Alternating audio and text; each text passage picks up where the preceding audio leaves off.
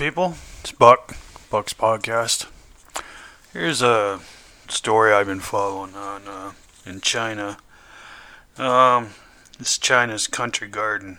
Well, country garden, it's a big damn facility, and it covers a lot of things up in through China and Hong Kong, and apparently it's was the largest developer in China has filed for bankruptcy, winding up petition. China's biggest private property developer, Country Garden, is facing a wind-up petition, which has been filed in Hong Kong by a creditor. No, that's not good. The firm called Ever Credit Limit files a case for non-payment with a loan worth Hong Kong 1.6 billion or 204.5 million US. Country Garden defaulted on its overseas debt in October. Says it will resolute the opposite the petition. So otherwise they're going to dispute the petition. So last month, the rival real estate giant China Evergrande was ordered to liquidate by Hong Kong court.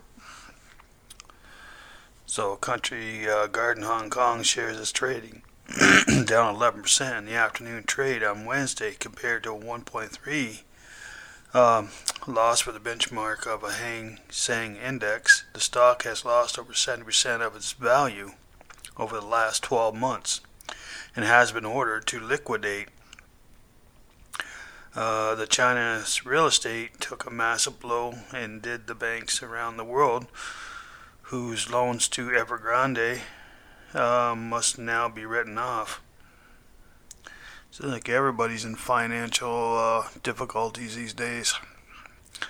It's happening all over the world. It says wherever these people take power, these delusional people are trying to kill our world.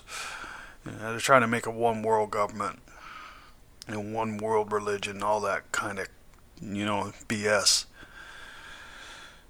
And digital currency. They should have it where if you make 50,000 K, you can use cash, and if you make over 50,000 K, you can, you're provided to use digital. That way there's an even playing field. But no.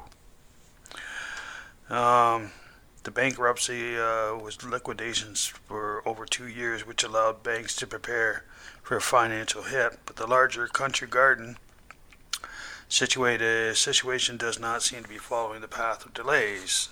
If Hong Kong Bankruptcy Court moves promptly against the Country Garden banks, it will take this larger hit 1 month after the Evergrande hit.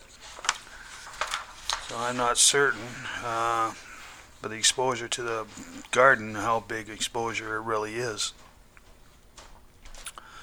So two big companies in China took big financial hits as of late, and I'm pretty sure there's more to come. It seems like China's on a downward spiral. Used to be the most powerful, most richest country in the world, but as of late, it's taken quite a hit. I don't know what to say. You like the story? You're a hockey player, keep that stick on the ice. Thanks for listening.